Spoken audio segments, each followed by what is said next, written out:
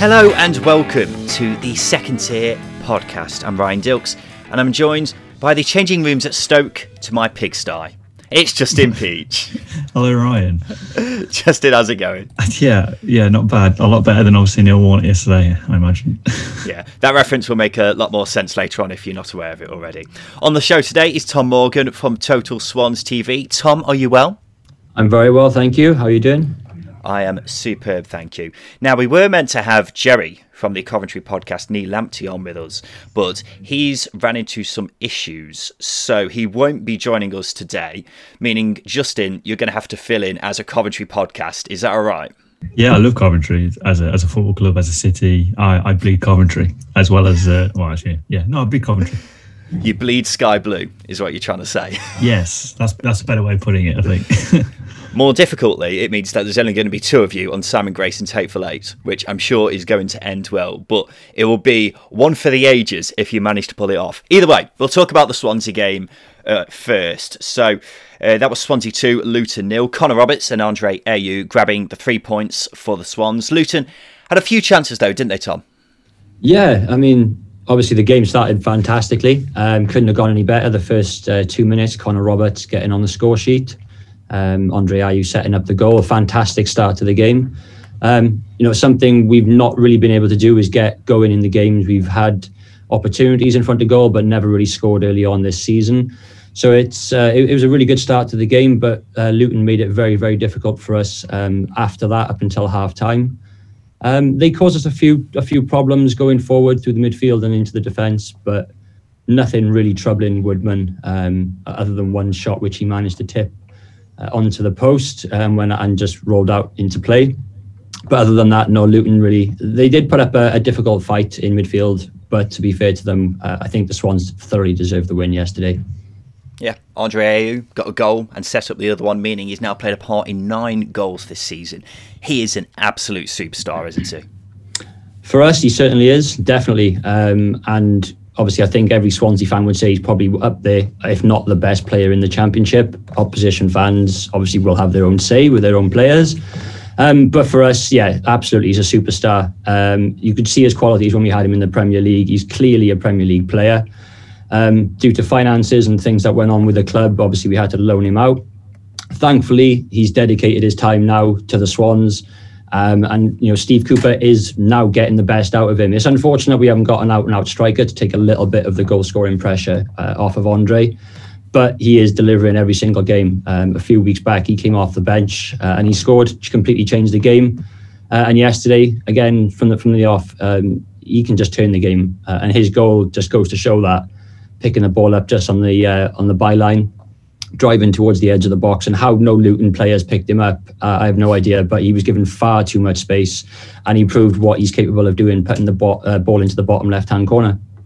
Yeah, you won't thank me for saying this, but it does surprise me that a Premier League club hasn't looked at him and thought, yeah, we will have a bit of him. But either way, SCFC Tim on Twitter says, you need to give some credit to the Swansea fullbacks, Connor Roberts and Jake Bidwell. Both are having great seasons.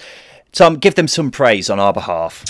Honestly, it's a breath of fresh air. Connor Roberts, we've seen what he's been capable of the last few seasons, but especially this season and the back end of last season after lockdown. He is absolutely showing what he is capable of. It's just a shame that he's doing it just before January. So there's probably a few nerves running through the Swan fan base at the moment, fearing that a Premier League club is going to come swooping in for him.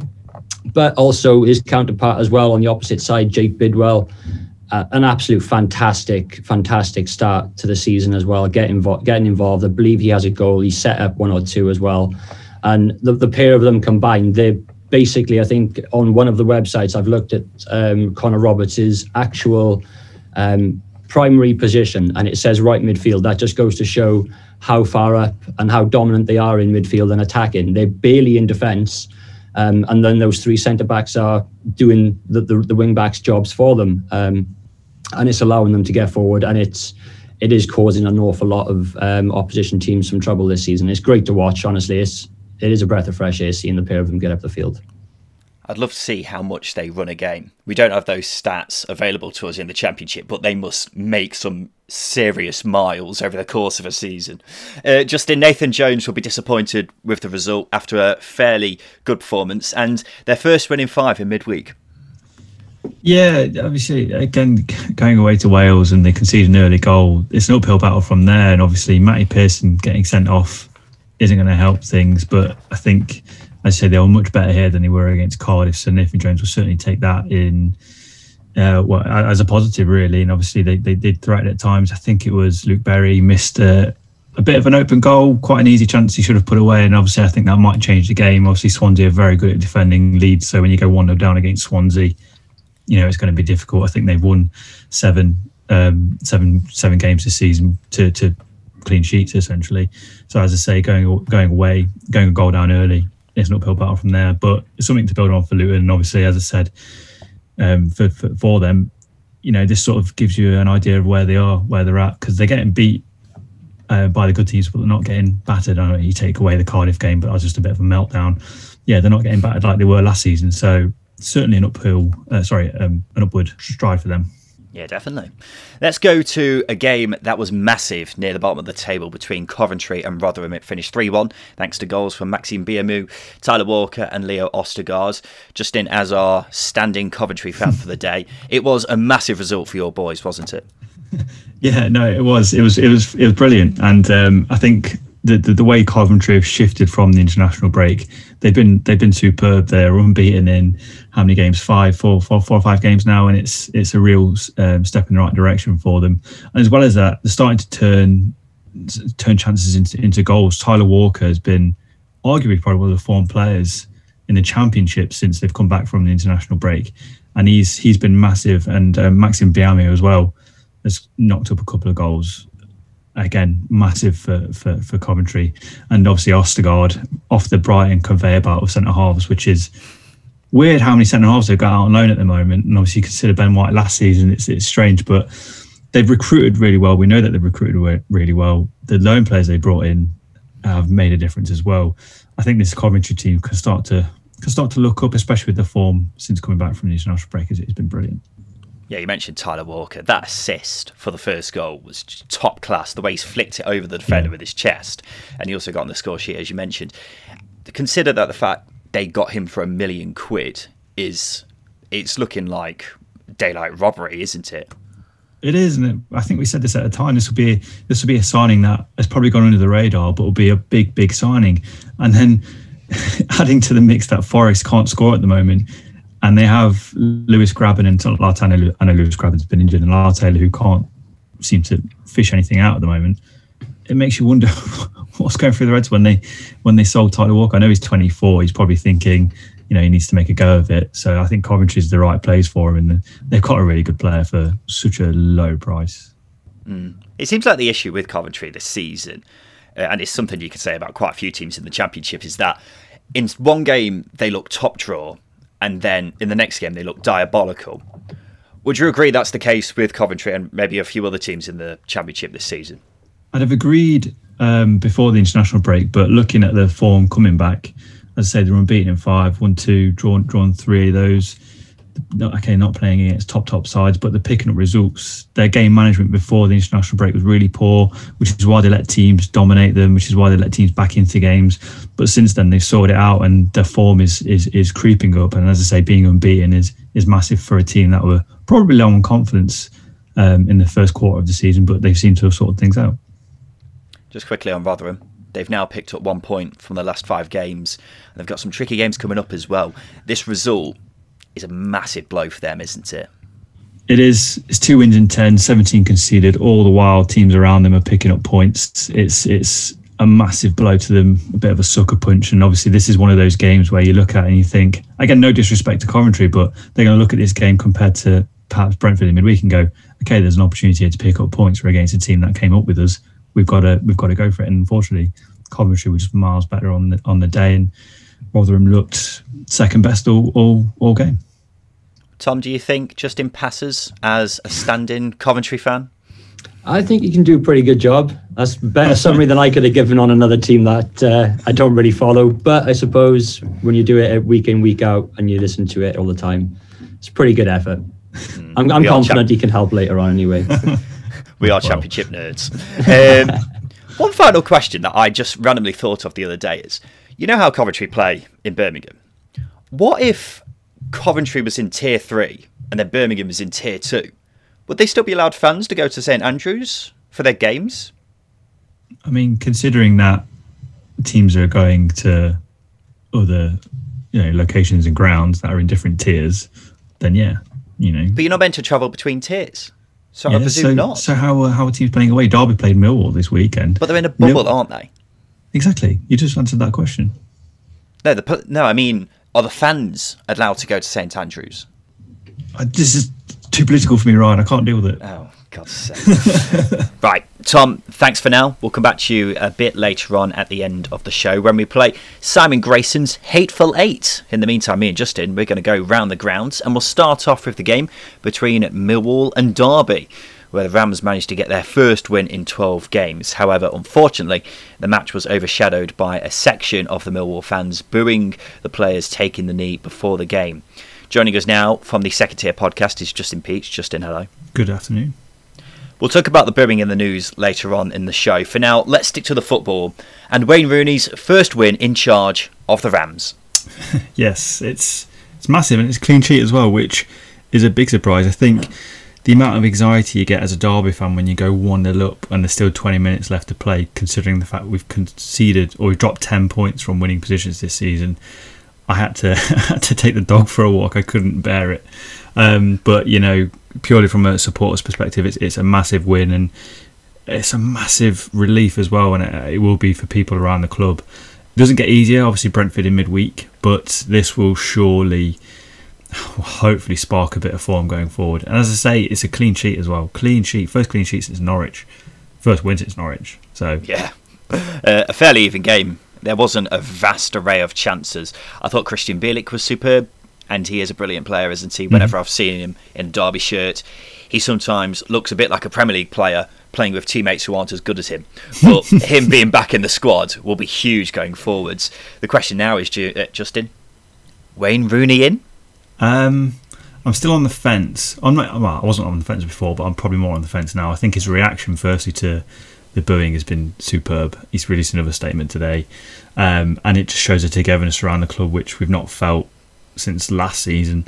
If it goes well, then it goes well. Then fair enough, there's a case for it. But at the minute, I'm still for an experienced man coming in. However, pick up a few more results in the next coming weeks, then you has to get the job. If there's any credit you can give him, it seems like he's learning on the job very quickly, isn't he? I thought the setup yesterday was good. I thought the substitutes were the right ones to make. Do I think he'll keep Derby up if he gets the job? Jury's still out. We'll wait and see. But Millwall are now without a win in 8, and they're sliding down the table at an alarming rate, aren't they, Justin? Yeah, it's, as you say, it's the winless in 8. It's just 1 win in 10 as well. Both teams have scored 3 in the last 6 games. Would you have put Millwall in that category with Derby? No, not at the start of the season anyway, or not even at any point in the season. It seems like they burnt out at the end of last season, and that sort of started to leak into this season a little bit. And we said earlier on in this season that they haven't really got into gear, but it seems now that they're going into reverse. And as you said, they're dropping at an alarming rate. They're conceding goals from crosses, from set pieces. They just don't look like the Millwall team both you and I expected. No. And it's really poor, really poor, and it's a worry. In fairness, I don't think they're playing that badly. I think the results just aren't going their way. But the issue is pretty obvious. They've got 3 goals in the last 8 games. And I got battered by Millwall fans for saying last season that they are so reliant on Jed Wallace, so much so that they're a bit of a one-man team going forwards. Wallace has got 5 goals this season. The next highest scorer is 7 players on 1. So the fact that Wallace isn't in great form himself at the moment is being replicated in the results now. And they badly need one of their strikers to stop pulling their weight, because they've got about 5, but Guy Rowett doesn't know which one to choose because none of them are playing particularly well. I like to think Troy Parrott will come good and he's the burden on Wallace soon. And the fact of the matter is he needs to, doesn't he? Brentford fans were able to witness a game at their new ground for the first time. They drew 2-2 with Blackburn. Billy Grants from the Brentford podcast Be Sotted and was one of the lucky fans to be at the game yesterday. Billy, how was it? I tell you what, after not going to a game for 9 months, it was brilliant. I mean, I was a little bit nervous. 2,000 fans, I thought, listen, Brentford are in a new stadium. And when they go into that new stadium, I want to be inside there. Full 17,000, full atmosphere, 2,000 fans isn't going to be really cutting it. But when the invite came through, I was so excited. And there was me, there was my daughter, there was my son, who hasn't been, too much in the last couple of years, but he was excited to come as well. So us as a family went down to New Griffin Park via Old Griffin Park. We walked past Old Griffin Park, paid our tributes to the old girl, and then we went to New Griffin Park inside the stadium. We walked in there, and it was great. I tell you something, you walk inside there, it looks probably a little bit bigger on TV, but it's actually quite tight. You're close to the pitch. You can hear the players. You can feel the players. The referee, the linesman, they can all hear you. The acoustics was brilliant. Only 2,000 people in there, but, we whipped up a bit of a song. The sound stays in there. For me, I just thought, tell you something, I can't wait till 17,000 fans get in the stadium because it's going to be tremendous. Oh, Billy, you're making me jealous. The actual game, Blackburn were down to 10 men for 2/3 of it. So from that perspective, you must have been pretty disappointed that you didn't walk away from here with 3 points. When Blackburn went down to 10 men, to be fair, we should have put the game to bed. I mean, Blackburn, I thought, were actually really good, especially for the first half or so. They were quick, they were strong, they moved the ball about. They scored a goal, which I think was actually avoidable. The defence was at fault. But then came the penalty and the red card. But we bossed the game in the second half. Canos scored a wonder goal, which literally had him in tears. I mean, he's been off his game this season on his return, and we've been debating whether or not he's a player who feeds off the crowd. And just looking at that game when the crowd was roaring, Canos was on another level, But he was taken off for Fosu, which is a bit of a conundrum for some fans because they've been calling for Canos' head for a while and for Fosu to come in.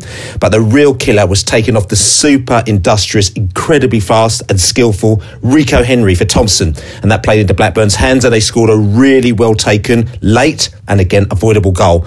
We spoke to fans straight after the match in our post-match podcast, and they were delighted with the stadium, but not very happy with Thomas Frank's subs at all. And Billy, one of the most interesting things about the Brentford team sheet at the moment is that Brian Mboum has been dropped to the bench and Marcus Forss, who's usually a striker, is playing on the wing instead of him. What's happened to him over the past few months? Because he's gone from being one of the hottest young prospects in the division to struggling to get into the team. You can't underestimate the French connection. Bumo's missing his mate Saeed, and he was part of a lethal trio, the infamous Ben Rama, Watkins and Bumo BMW, who understood how each other played and they fed off each other. But is he that far off? I mean, at this stage last season, he actually scored 4 goals as opposed to this season's 1. But he also does have 6 assists this season, and that's from not firing on all cylinders. I mean, he's still finding his feet. He's very young. He's only 21, and he's away on his own, from France. So he's still got a lot of developing. I mean, Marcus Forss, though, on the other hand, the guy's a machine. We've had a huge debate on the Besotted podcast as to whether Forss and Tony can play in the same team, and the answer is no, probably not. But saying that, we found a temporary solution with Forss on the wing, but he likes to cut in, and Tony also likes to drop back. So in the long term, I've no doubt that Brentford will be looking at a left-wing option in January, because we lack a bit of pace and width outside our wing-backs, and we need to take the pressure off Canos and Mbumo over this marathon, long season. Nice one. Cheers, Billy. He mentioned Sergi Canos there, Justin. That was his first goal in 2 seasons, and they could really do with him getting his goal-scoring boots on. But considering Blackburn were down to 10 men for 2/3 of the game, Brentford really should have won this, shouldn't they? They should have, and I think there was a few pelters towards Thomas Frank and some of his subs. He took off Rico Henry with 10 minutes to go, and obviously Canos as well, just after he scored, which was pretty bizarre. But then again, as you say, it's games like this, they're up against promotion rivals or rivals for the playoffs. They should be putting these teams away, especially when they go down to 10 men. So yeah, it's really disappointing from a Brentford perspective, but on the flip side, massive for Blackburn. Brentford are unbeaten in 9 now, which has led to them jumping into the playoffs. Blackburn will be very happy with this result. They're fortunate to have left with a point, as we just said. A great goal by Joe Rothwell, going past 3 men before guiding it past David Raya. That was superb. A concern for them is that they've now lost 2 centre-halves in this game, and Ryan Niambe had to slot in at the back. But he is capable of playing there, isn't he? So I wouldn't be too concerned about Blackburn just yet. They have got Daniel Ayala, who was on the bench for this game. Reading are up to third after beating Forest 2-0. This game was always looking a bit one-sided after Ryan Yates got sent off in the 15 minutes for handling on the line. Rich Ferraro is from the Forest Ramble. The red card didn't help things here, did it, Rich?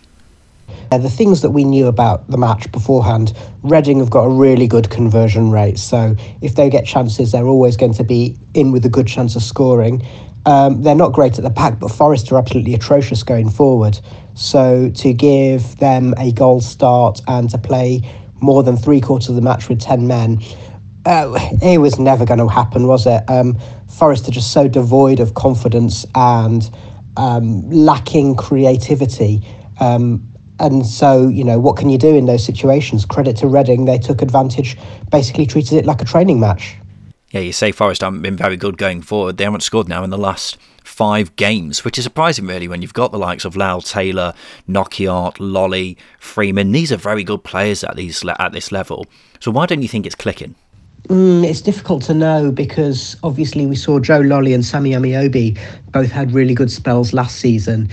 Since lockdown, Lolly's fitness has dropped off a cliff. He's got compartment syndrome, which basically affects his ability to run, and it looks to me like he's still suffering a bit. Amiobi, we've always known he's a streaky player, and he's not in a great streak. And it's the same with Knockhart. And as for Freeman, we've not seen him fit, I don't think. Also, I'm not entirely sure what his best position is. So at the moment, we've got all these players, and it's a bit square pegs in round holes, but, slightly misshapen square pegs at the moment. What have Forest fans made of Chris Hughton so far? Because you won the first game under him, but since then, you've won 2 games in 2 months. Brian, as you know, it's always the manager who carries the can, however fair that might or might not be. The fan base... Naturally, there's sections of the fan base who are saying, well, Houghton's not doing a very good job. Look at the players he's got. But I always say that you look at what's the common denominator. We've had Karanka and Houghton, Lamouchi, and, even if we include Martin O'Neill, you've got managers there who feel like they've had the rug pulled from under them. We've had a huge turnover of players, 70 players in sort of 3.5 years. Transfer windows have not always been very successful. So it suggests to me that there's something more going on at Nottingham Forest, as much as it pains me to say it. There was also an article by Danny Taylor in The Athletic which suggests as much, and that's coming from a Forest supporter who's reporting on his own club.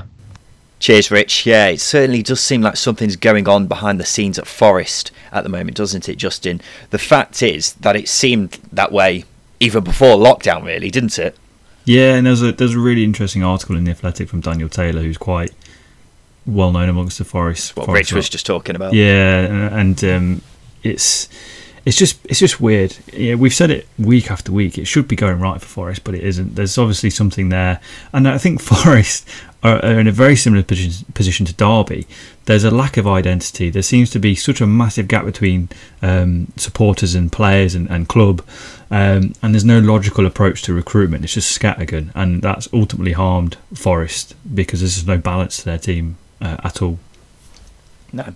The golfer and Forest fan Lee Westwood has offered to go and have a chat with the Forest team. Do you think he'll be able to rally round the players? No. Plays golf. So no. Doubt it. I just have this image of him going there and the foreign players at Forest having absolutely no idea who he is. It's very specific, isn't it? For Reading, this game was pretty straightforward for them after the red card, but they could have won it by more, couldn't they? They could, and obviously it's not synonymous really. Reading are very clinical. If they'd gone through the same spell of converting the chances as they did earlier on the season, it'd have been 10-11-0. But that's such as the dominance that Reading had in this game. They were really good. They were very efficient, and I think the last four games, including this one, they're showing why they should be up there. There's quality all over the pitch. There's depth as well. I think my only concern with Reading is if one of Rinomhota or Laurent get injured. They've started every game so far, so if one of them gets injured, will Paunovic have to tweak the formula he's put together? Who's going to come in? And as I say, they both started every game this season, so that's my only concern. I tell you what, the attacking ability that was on show in this game, it was one of those games where all the Reading players, attack-wise, clicked. And it doesn't happen very often. But I was absolutely spellbinded by Michael Elise. The lad is 18 years old and he had Forest all over the place. He had the whole defence on strings. He is some talent. The ability is out of this world. He's now created the 5th most chances in the league. He can run with the ball. And then the composure to pull off some of the things he's doing for someone who's just 18 is simply astonishing. You know when someone just oozes star quality and it's so obvious? That's what I see when I look at this lad. He's going to the very top, Justin. He is a superstar in waiting. And I know Veljko Paunovic is keen for him to not get carried away. And Paunovic has got some job on his hands because there's going to be a lot of people talking about him very soon. I can assure you of that. Reading, they're up to 3rd now. Stoke 1, Middlesbrough 0. And Nathan Collins' header was enough for Michael O'Neill's boys to get all 3 points. Ben Rowley is from the Stoke podcast, the YYY Files. Ben, how was the game? The game itself was pretty dull, really. I mean, I guess that's what you get for scoring after 19 minutes against a Middlesbrough side. They were not very dangerous up until the last 20 minutes, I want to say, barring a good save from Joe Bursick in the first half. Apart from that, Stoke played well from my point of view on the whole. They defended very well towards the end, especially limiting Middlesbrough to very little. And I thought going forward, we were really different from what we're used to. We've got a lot of injuries up front. Sam Vokes didn't play very well last game, so we went with Jacob Brown, Tyrese Campbell and James McLean up front. A lot of pace.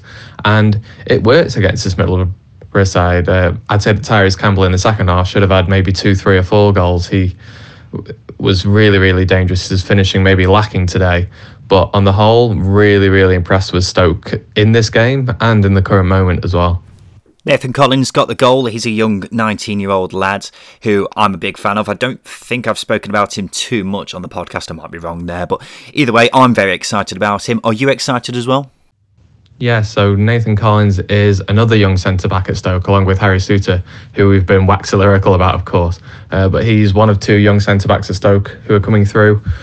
Played well as part of a back 3 at the start of the season, but then multiple injuries have come through, and he's playing right back at the moment, partially because of injury, partially because Michael O'Neill says that it's good for Nathan's development to play at right back. Similar to Souttar, he's got that athletic ability, big lad as well, very clever on the ball. And he's got a couple of goals this season already. I think he's not a conventional right back, absolutely not. And I don't think he'll be there for very long. I think it's just for his development, if nothing else.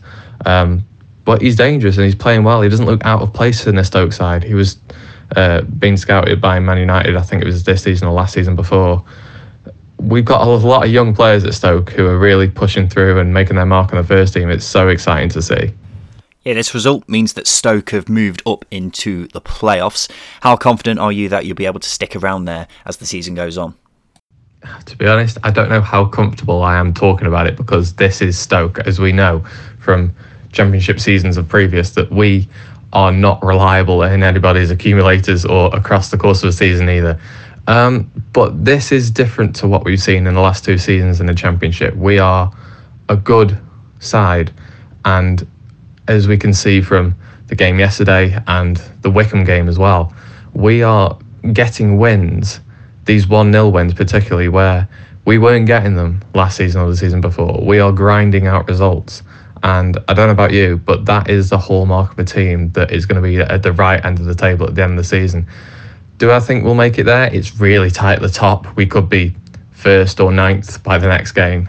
Who knows? I hope that we've got the qualities to make the playoffs. Injuries are going to take their toll over the season, I'm sure. But yeah, go on. I think we can make the playoffs. That's the confidence we like to hear on the Second Tier podcast, Ben. Just finally, Neil Warnock said after the game that the facilities that Stoke gave Middlesbrough were a disgrace. He said the toilets were blocked, there was water all over the floor.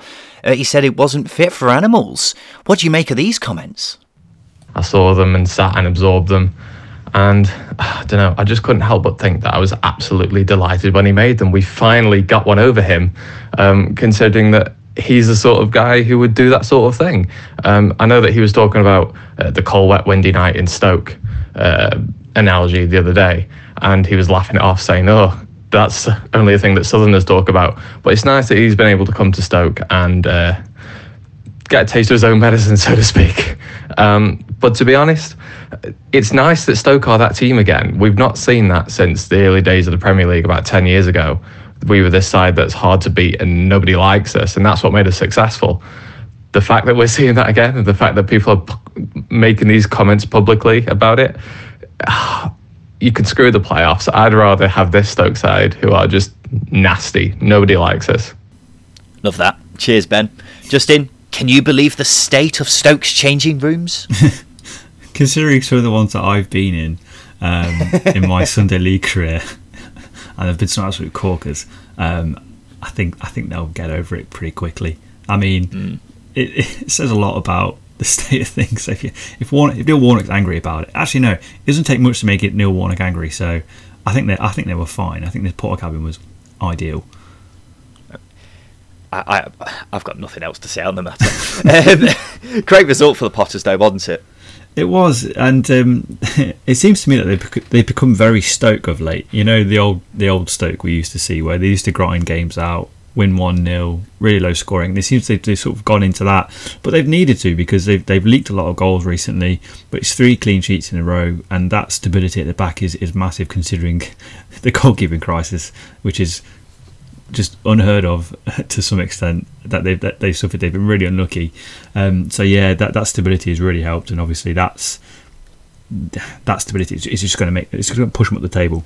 Yeah, that's what Ben was just saying, that they are going back to shithousing games, and it's not the worst tactic on earth, because as we can see now, they're up to 5th. It's providing results, and as Ben was just saying, Nathan Collins, a superb player. I'm a massive fan of his. The changing rooms aside, Justin, Neil Warnock will be very disappointed again, because in the second half of this game they created a fair few chances, just couldn't put them away, and it's something that we seem to be saying every time Borough fail to win. Yeah, and it's just one away win all season as well, and obviously, you know, it's not the first time they'd have had this situation where they should have defended better for the goal. That going 1-0 down in the manner that he did, it's not a bad ball from Morgan Fox, but it was right in the 6-yard box. George Saville could have stopped Collins, and he didn't. So that lack of clinical edge was prevalent throughout the game, both defensively and in attack. And as you say, the not being clinical is going to cost them points throughout the season. That's probably the difference between finishing the playoffs and out of it. Possibly. British on belong to Akpom. They are getting so many chances, just not putting them away. If they had Ashley Fletcher, I think it would be so much different, but he's not back until at least the new year. I imagine Warney will be keen to get back their defensive solidity as well, because they've now gone from conceding 2 in something like 12 games to 6 in the last 3, which would have been unheard of not too long ago. Right, Justin, let's have a break. After that, we will talk about Cardiff, Norwich and Huddersfield.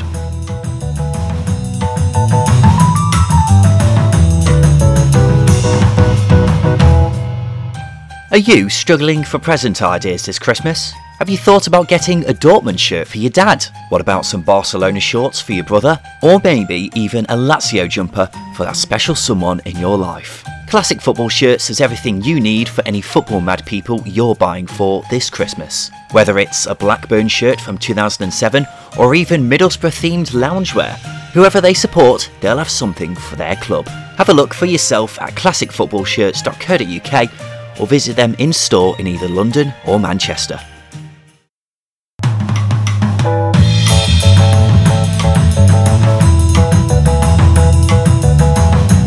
Welcome back to the Second Tier podcast. Kiefer Moore's 5th goal in 5 games was enough for Cardiff to beat Watford 1-0. It means the Hornets have won just once in their last 5 games. Mike Duffy is from the Watford podcast Voices of the Vic, and your boys are struggling at the moment, aren't they, Mike? Yeah, you could say that. We're on a bit of a sort of sticky run at the moment, picking up points away from home when really should be taking all 3. Should have really took all 3 against Nottingham Forest on paper, but as we know, football's not played on paper, so a little bit of a sticky run, but I'm confident we'll get out of it. Why do you think you'll be able to pull through this, Mike? Do you think it's a case of the performances have been there but the results just haven't gone your way, or do you think you just have enough quality for the performances to eventually turn around soon? I think the quality of the squad that we've got will shine through, and Vladimir Ivic possesses a winning mentality. Yes, he's not done it in the Championship before, but neither have the past few managers that have been promoted from the Championship. It's an interesting stat out there. I think it's 7 of the last 12 to get promoted haven't had prior experience in the Championship, or haven't had prior experience of managing in the Championship, I should say, because a couple have played but not managed. So, yeah, he brings a winning mentality, and that's going to put you in good stead either way. And with this squad, his winning mentality, something will click. I know I mentioned on this podcast a couple of weeks ago that once we click, that team will get battered. Possibly you could say that was Preston, but they were a depleted Preston side. But I still do stick with my words. I'm telling you now, once we click, that is it. I like your confidence, Mike. And just finally, the other thing you mentioned last time we were on the podcast was the left-back situation. Now, you've had Ben Wilmot playing there for the last couple of games, and he's usually a centre-back. How frustrating is it that you've got all this quality in the squad, but not a recognised left-back? Yeah, far from ideal that we haven't, but Adam Messina's back in contention, so I'd imagine he'll play some part in Tuesday night's home game against Rotherham. But on that note, I must say that Ben Wilmot, although he's not a left-back, he's been doing a bloody good job at it when he has been called into action, because I think he played there against QPR, obviously played there against Cardiff, as you mentioned, so hats off to him to adapt into that. But I think it is evident that we do need another left-back in, even though Messina, who is a left-back, will be back, because if he gets injured again, we're screwed, and we don't have an out-and-out left-back. There is rumours that we're looking at Harry Pickering from Crewe, Alexandra, so I don't know how much truth is in that, and I don't really know that much about him. So, but yeah, it is frustrating, but I think the players that we do have that have filled in there have done just a good enough job. Cheers, Mike. Watford have now dropped down to 7th and have Rotherham in midweek. Now, Justin, I'm well aware that we could soon become a Kiefer Moore podcast, so we'll try to avoid talking about him, even though it's hard not to, because he is so damn good. But it was a well thought out win by Cardiff, wasn't it? It was, and as you say, let's completely ignore Kiefer Moore. He doesn't exist at this very moment in time. It's another clean sheet for Cardiff. That's 3 in a row. That's just as major for them as picking up the wins, considering how poor they've been defensively this season.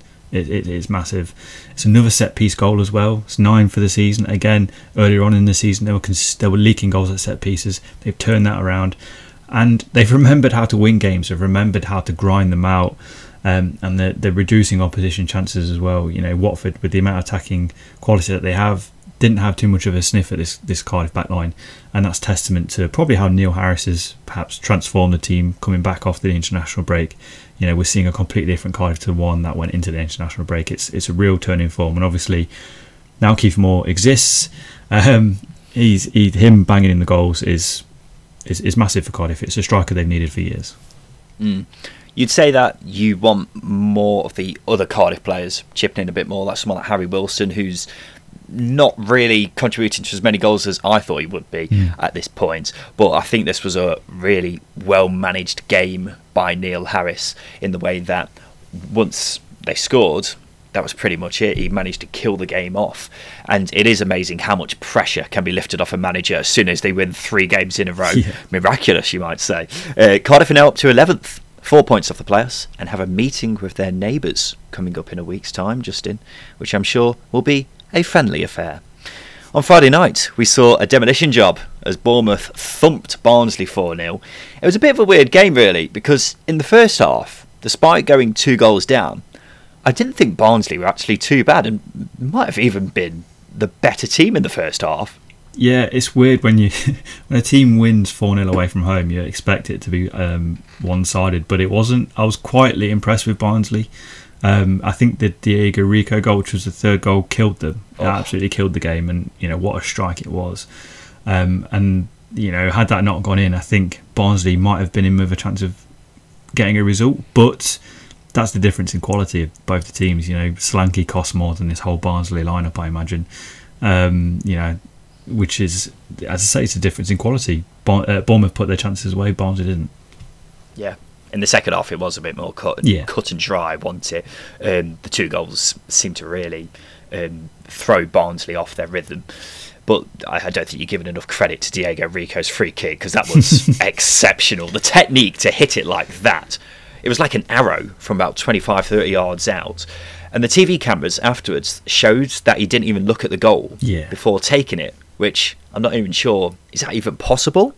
Unless Diego Rico's got some sort of compass in his head, which is constantly pointing to the opposition goal. I don't know how that's physically possible. Shall we ask the question, did he mean it then? Was it a cross, Ryan? Did he spoon it? He definitely meant that. I just don't know, unless he has, got some sort of picture image in his mind of exactly where the goalposts are. I've no idea how he's managed it. But it was a much needed win for Jason Tyndall, wasn't it? After 2 dodgy results in the week, they're now second in the table. Norwich are the team who are still top after beating Wednesday 2-1. They were 1-0 down until the 81st minute when Norwich scored, and then scored again 3 minutes later, which I'm sure Tony Pulis would have been delighted about. Wednesday's shots on target update. After having 3 shots on target in 4 games under Tony Pulis, they managed 5 in this game, which is a bit disappointing for our narrative. But Wednesday's goal came from a cross by Adam Reach, which, just now, I don't want to exaggerate, I think might have been one of the best crosses I've ever seen. It was Beckham-esque. He's about 40 yards away, curled it, and put it on a plate for Josh Windass. It was so good, I could have scored it. And I can't think of a greater compliment. I can't think of a greater compliment than that. Wow. Yeah. Okay, listeners, Ryan's not very good at football. So Whoa, hang on. I'm quite handy in the old five-a-side arena. Yeah, I guess. But you're right, and it was a carbon copy of the Callum Patterson goal in midweek. And just to add to it as well, considering the fact that there was just one man in the box, he's just got one man to aim for in the box. It was a perfect cross, inch perfect cross. And as you say, Wednesday were pretty good going forward here. Really disappointed with Norwich again, but it's weird that you're praising a team that loses and criticising a team that wins, because it's just disappointing from Norwich's perspective. Just going back to you saying I'm not very good at football, I'm going to take issue with that. I once scored against Jamal Lascelles in five-a-side. So was he in goal? No, I didn't actually realise who he was until afterwards. But I mean, when you've got the finisher's technique that I have, that's what I'm going to say. Norwich deserved the win here, I thought.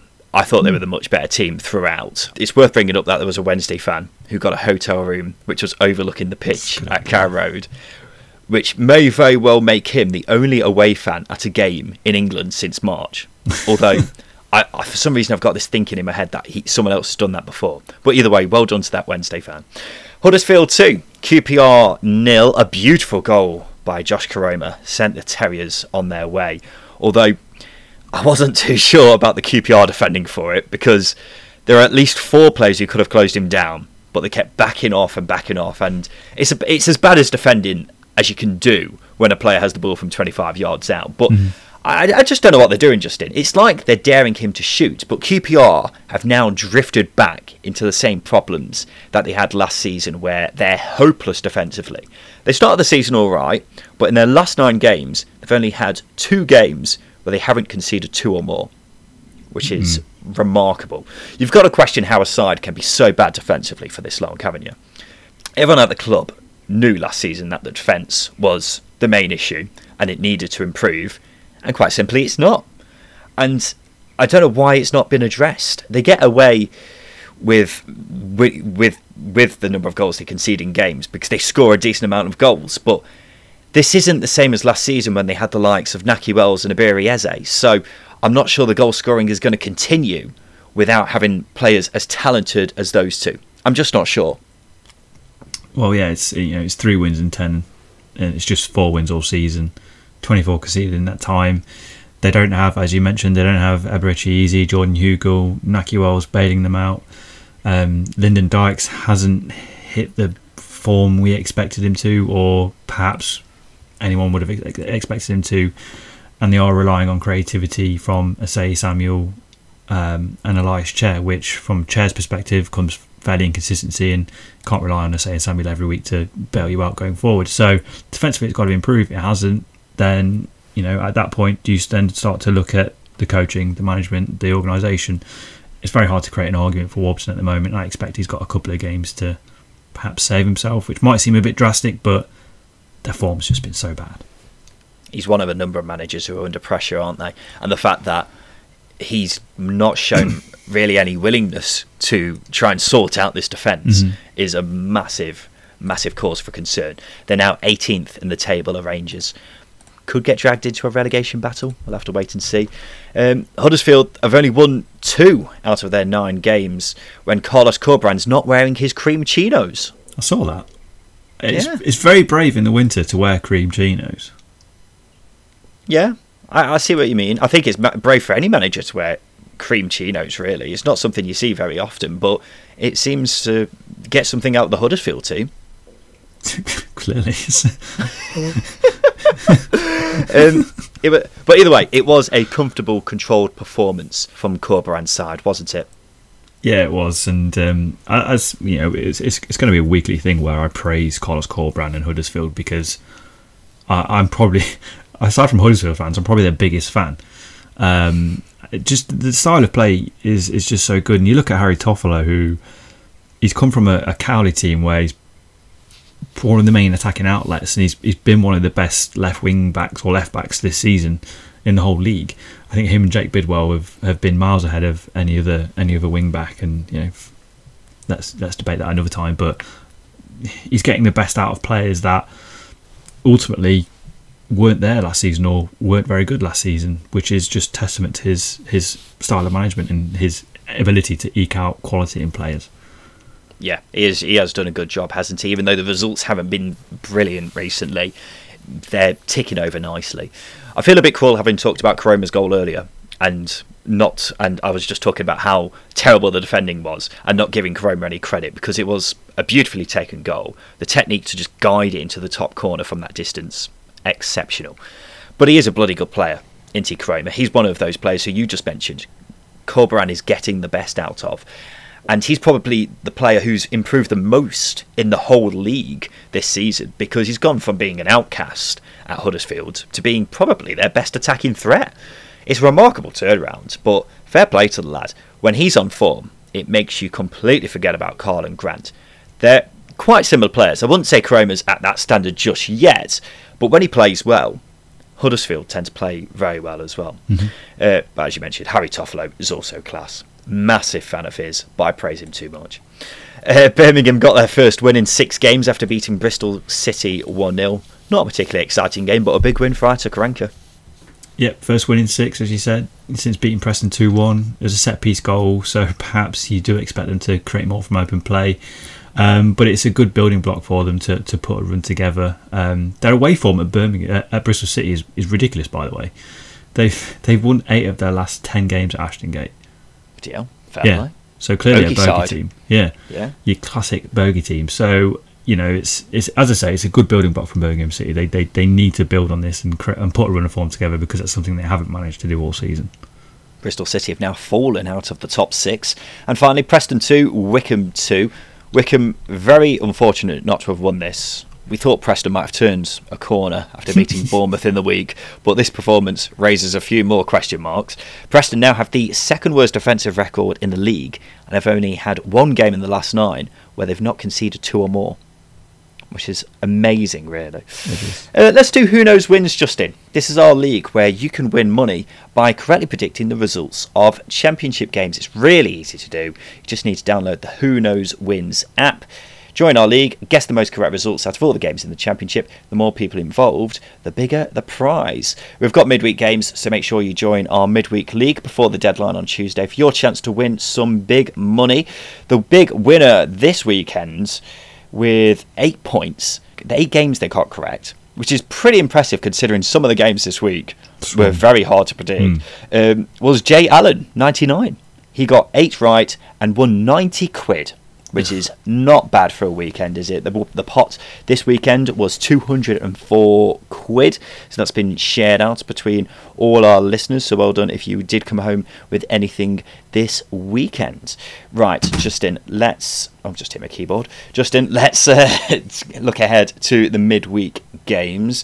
Let me just get them up. Here we go. So the first game this weekend is Coventry Luton. Which way are you going? I'm going draw. I'm going to go Luton. Huddersfield, Sheffield Wednesday. Going Huddersfield. I'll go draw. Millwall, QPR. I'm going draw. Two very out of form sides. I'll side with Millwall. Stoke, Cardiff. I'm going with Cardiff. That was I think hard. I'll go Cardiff as well. They're two teams that are in form. Swansea, Bournemouth. I'm going Swansea. I'll go Bournemouth. Watford, Rotherham. Two teams out of form again. Watford. I'll go Watford as well. Preston, Borough. Draw. It's a side who have got terrible home form and a side that aren't great away. Yeah. But I'll go Borough. Barnsley, Wickham. I'm going to go Barnsley. I'll go Barnsley as well. Brentford, Derby. Brentford. You'd have thought Brentford. But who knows anymore. I'll go Brentford as well. Bristol City, Blackburn. I'm going to go Blackburn.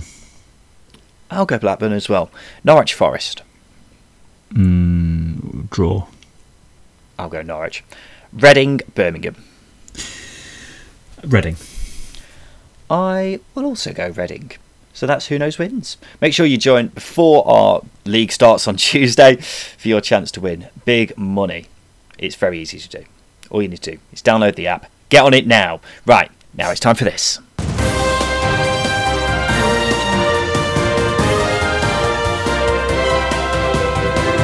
Yes, it's time for a roundup of the news from the past week, and we'll start with the unfortunate news that a section of Millwall fans booed the players taking the knee before the game against Derby on Saturday. In a statement, Millwall say they're dismayed and saddened by the incident. It also says staff at the club have been working to enhance Millwall's reputation day after day and will not allow their fine work to be in vain. Justin, we must emphasise that this is not all Millwall fans, but it's incredibly disappointing either way, isn't it? It is. You wait 9 months to watch a football match, and the first thing that comes to your head is to boo a symbolic action against racism. It's incredibly bizarre. I think just the thing you need to do is just educate yourself. Don't listen, or don't listen to radio or anything, or don't form your opinion from Twitter, Facebook, or a gammon like Nigel Farage. It's not a political group, BLM that is. They themselves have said they're non-political, non-partisan, non-violent.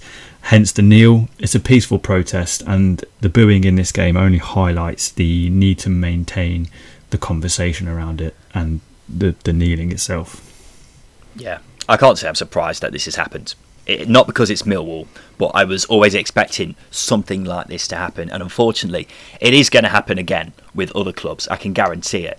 It's because the taking the knee symbol and the Black Lives Matter message has somehow been misinterpreted as this political thing between the left and right, and it's simply ridiculous. The reason players are taking the knee before the game is because of what it says on the tin. Black Lives Matter. It's not about left or right wing, and if you're booing the statement Black Lives Matter, then you're racist. There's no two ways about it.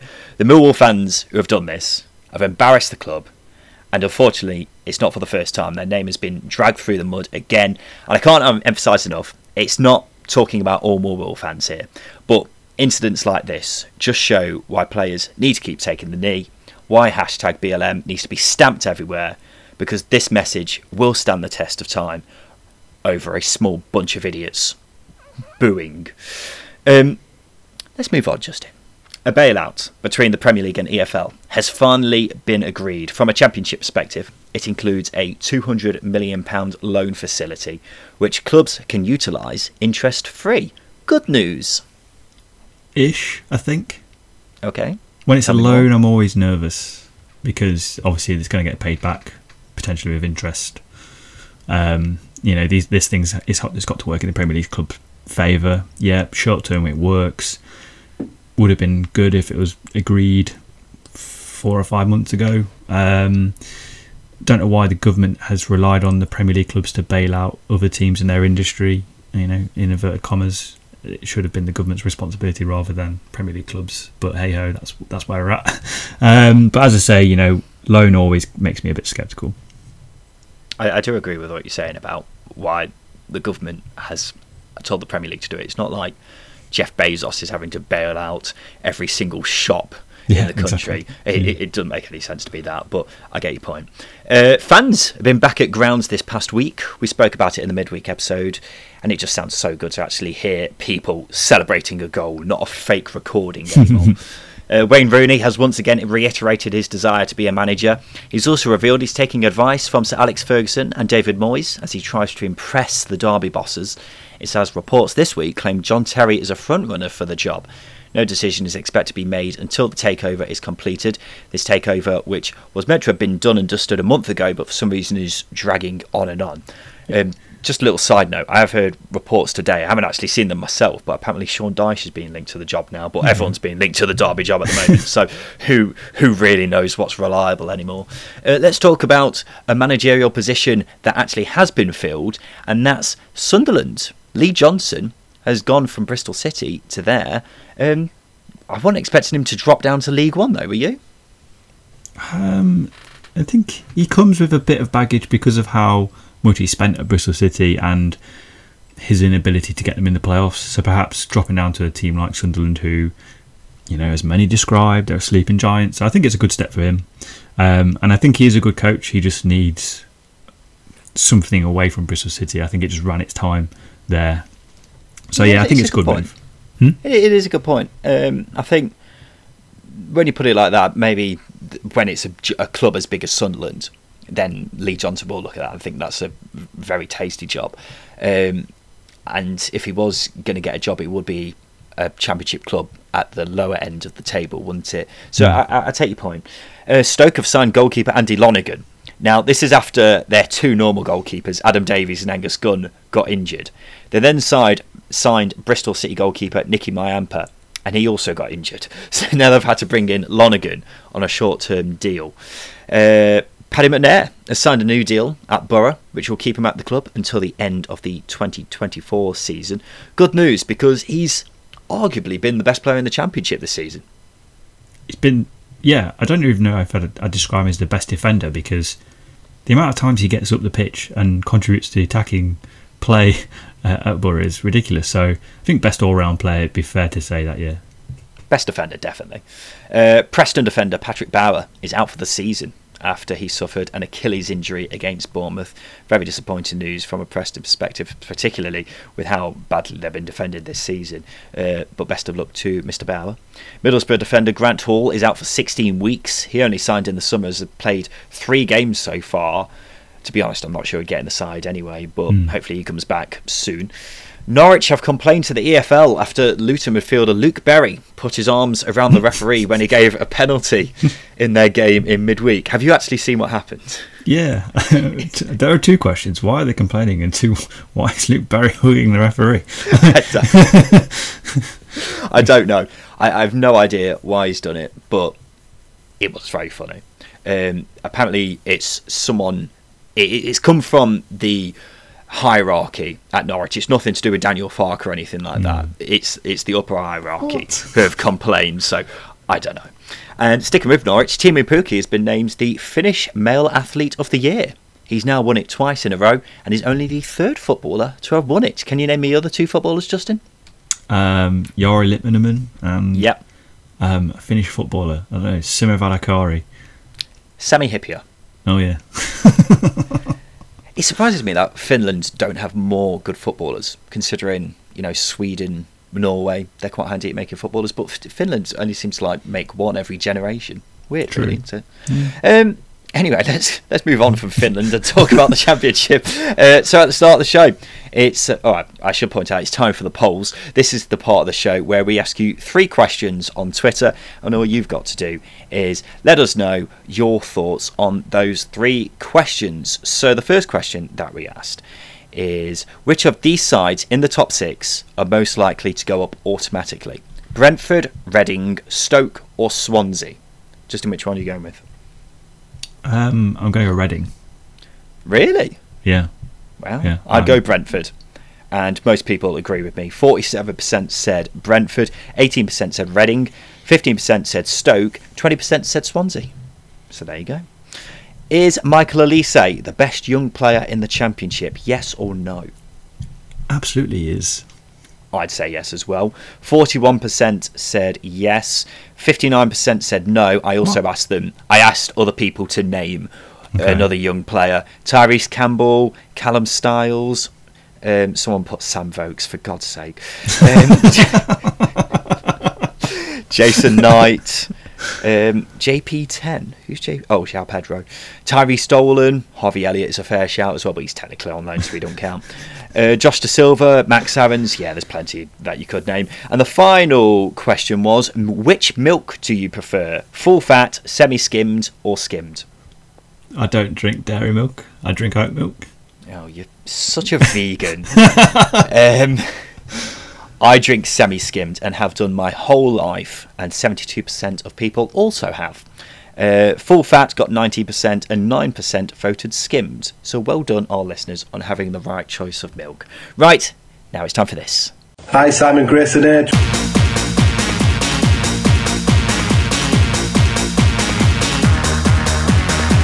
So this is Simon Grayson's Hateful Eight. Welcome back to the show. Tom Morgan from Total Swans TV. And, well, it was meant to be Joey from the Neil Lamptey podcast, but obviously he's not here. So it's just going to be you two on this today. Are you confident you'll be able to pass Simon Grayson's Hateful Eight, even though it is just the two of you against the world?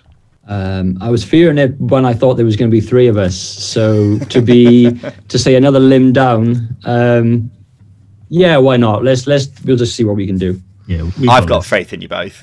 So I'm going to ask the boys here to name 8 of a certain subject, and all they've got to do is work together to name all 8. So, for example, if I were to say, name the 8 Premier League and Championship clubs who play in stripes, and Justin would say Brighton, that's one down, and Tom would say Newcastle, that's another down. But if one of them were to say Man City, then they'd be out. So what you need to do, gents, is give me all 8 answers without all of you being eliminated. Is that clear? Yes. Yes. Lovely. So usually I go for a Hateful Eight that links both the clubs of the guests on the podcast, but I was struggling with that. So instead, I've gone for something that's completely unrelated to the two of you. This week, can you name me the 8 clubs Harry Redknapp has managed? His first job was in 1983. His most recent one was in 2017.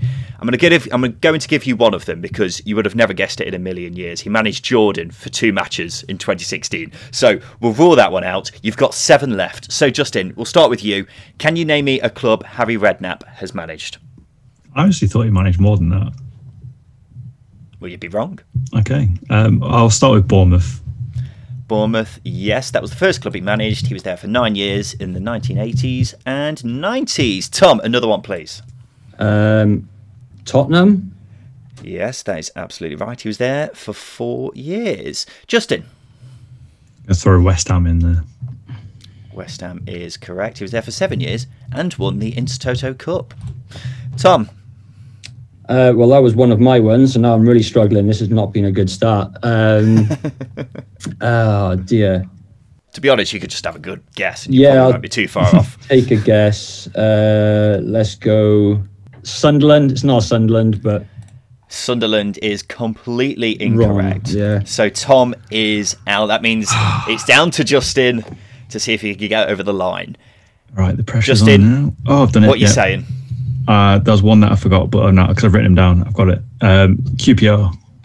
QPR is correct. He was in charge for 3 years, including when Bobby Zamora scored that goal, which is why Justin probably remembers that. Yep. Justin, you've got 3 more to get.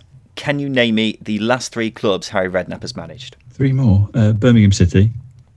Birmingham City, that is correct. He was there for 5 months in 2017. So you've got 2 more. Portsmouth. Portsmouth, yeah. 2 spells there at Pompey, winning the First Division in 2003 and the FA Cup. The final one, Justin? So we said Bournemouth, West Ham, Spurs, QPR, Birmingham City, Portsmouth. I thought you'd get this. No. I thought this one was fairly obvious. Hold Just on. name a club. Name a club, Justin. Name a club. You got 5 seconds. That easy, is it? I mean, he was at Derby as a technical advisor to Darren Russell a few years ago. I'll say that. You've gone with Derby. Derby is incorrect. I thought you'd get it because he was at Southampton in between spells at Pompey. Oh, for God's sake. And you know what? I watched the Southampton Portsmouth game in the heat of lockdown to curb the boredom. I should have got that. There you go. You were close. It's a brave effort from the two of you, but ultimately, you've both failed. At Simon Grayson Tate for late, we've had... Go on, Tom. I think I didn't, but I'm just going to use it as an excuse. I got the stripes mixed up with the teams, Southampton and Sunderland. That's my excuse, and I'm sticking to it. we get a half point. So sorry about that. No, Tom, don't you worry. Everyone falls foul to Simon Grayson Tate for late at some point. But either way, thank you for your time today, Tom. We really appreciate you coming on. Thank you very much, guys. Thanks for having me. Appreciate it. This has been the Second Tier Podcast. We'll be back again on Thursday with more midweek games. I've been Ryan Dilks. Justin Peach. Thank you for listening.